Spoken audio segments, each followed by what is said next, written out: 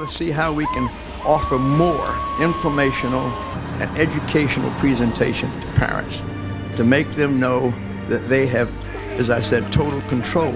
over the kind of family viewing decisions they want to make today. We want to reach out to community centers and to churches and to service organizations, which shows that parents can choose the programs they want, or governments cannot and must not strip away from the people their right that sustain and nourish this country now